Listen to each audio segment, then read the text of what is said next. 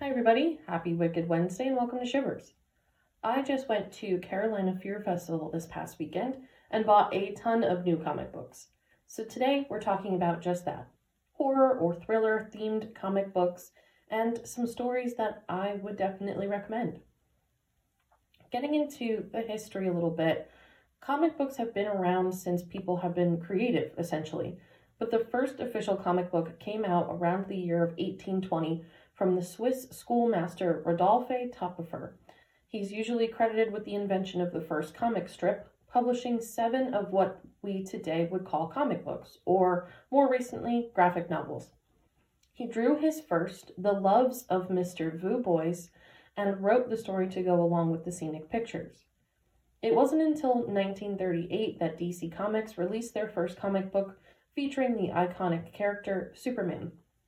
In 1955, we saw the first horror comic released through a series of stories under the Tales of the Crypt book, and Stephen King's Creepshow comic arrived on shelves in 1982, kicking off the modernization of graphic novels that we still read today. Stephen King's son, Joe Hill, owns a publishing company, Hill House Comics, where many horror and sci-fi related comics are published today.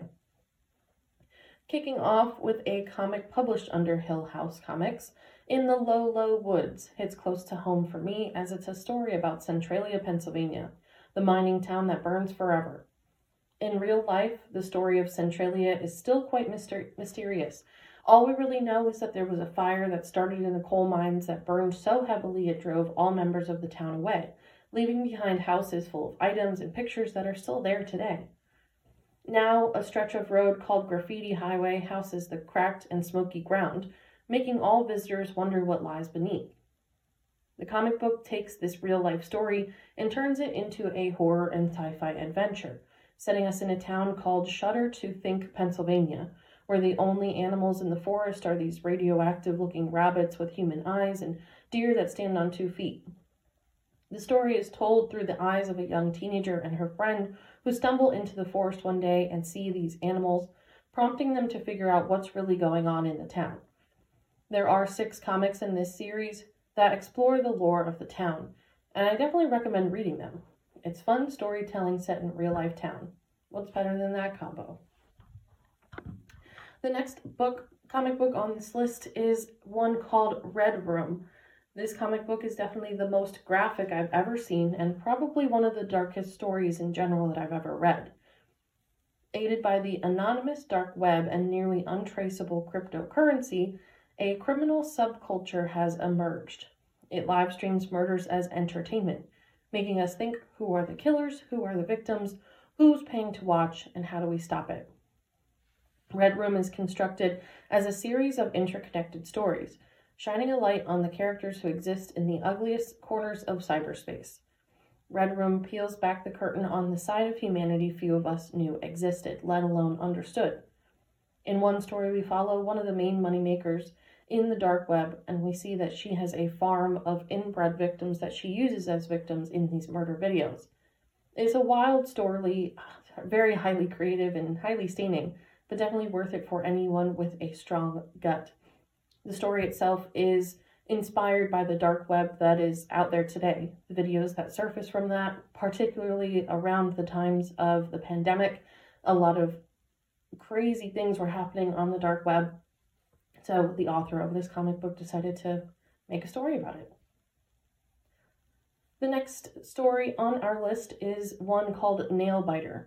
The series centers around the fictional town of Buckaroo, Oregon, which has produced 16 of the United States' worst serial killers, dubbed the Buckaroo Butchers by urban culture. Its most recent creation is Edward Charles Warren, otherwise known as Nailbiter, due to his predilection for chewing off of his victims' nails and part of their flesh.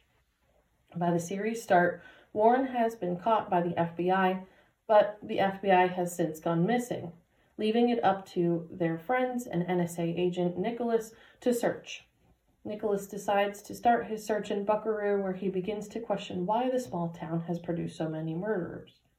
There are 30 issues in total in this comic book series, but the first book has about 5 issues in it, giving it a banger beginning to the storytelling.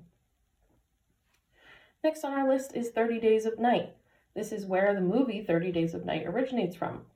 The comic book came out in 2002 and the movie came out in 2007, and overall it's still one of the most violent vampire stories we've ever been told. In general, it's about this sleepy, secluded Alaska town called Barrow.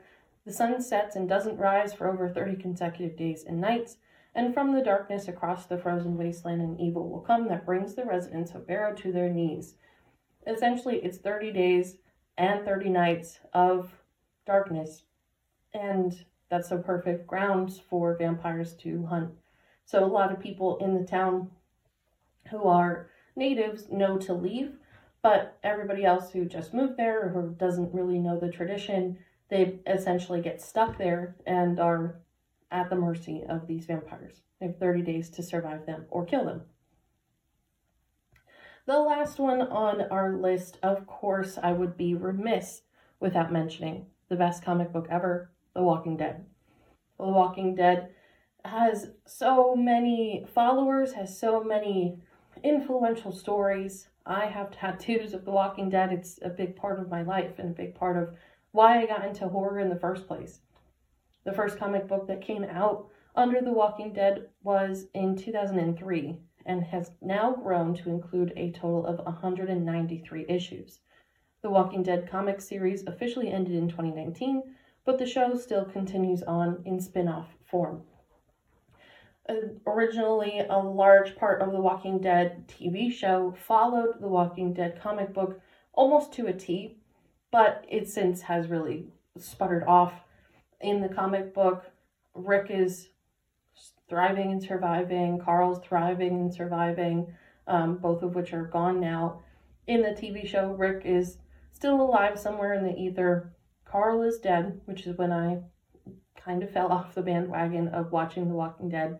And Judith, his younger sister, is a big survivor and leader in the actual book as well, which she kind of is in the show. But the show has gotten a little silly. The comic books in general have gotten a little silly as well, getting into more of the sci-fi-esque area of an apocalypse. One of the biggest reasons, and I think the biggest attractions to The Walking Dead comic book and storytelling in the beginning is like, we're following these really everyday average people through the apocalypse, what they do to survive, what they do when they meet each other, how would you act, how would you be, and it all feels very realistic. You know, if you were going through an apocalypse, how would you act, how would you be? And you can really feel yourself in these characters. So since then, it's creative. I will never knock The Walking Dead. I do think that they should have ended the show a lot earlier than they did. I don't think that they should have killed Carl, but that is the story that it is, and the comic book and the TV show are still absolutely worth watching. So that is all for our comic book dive today. Thank you for listening to today's Wicked Wednesday.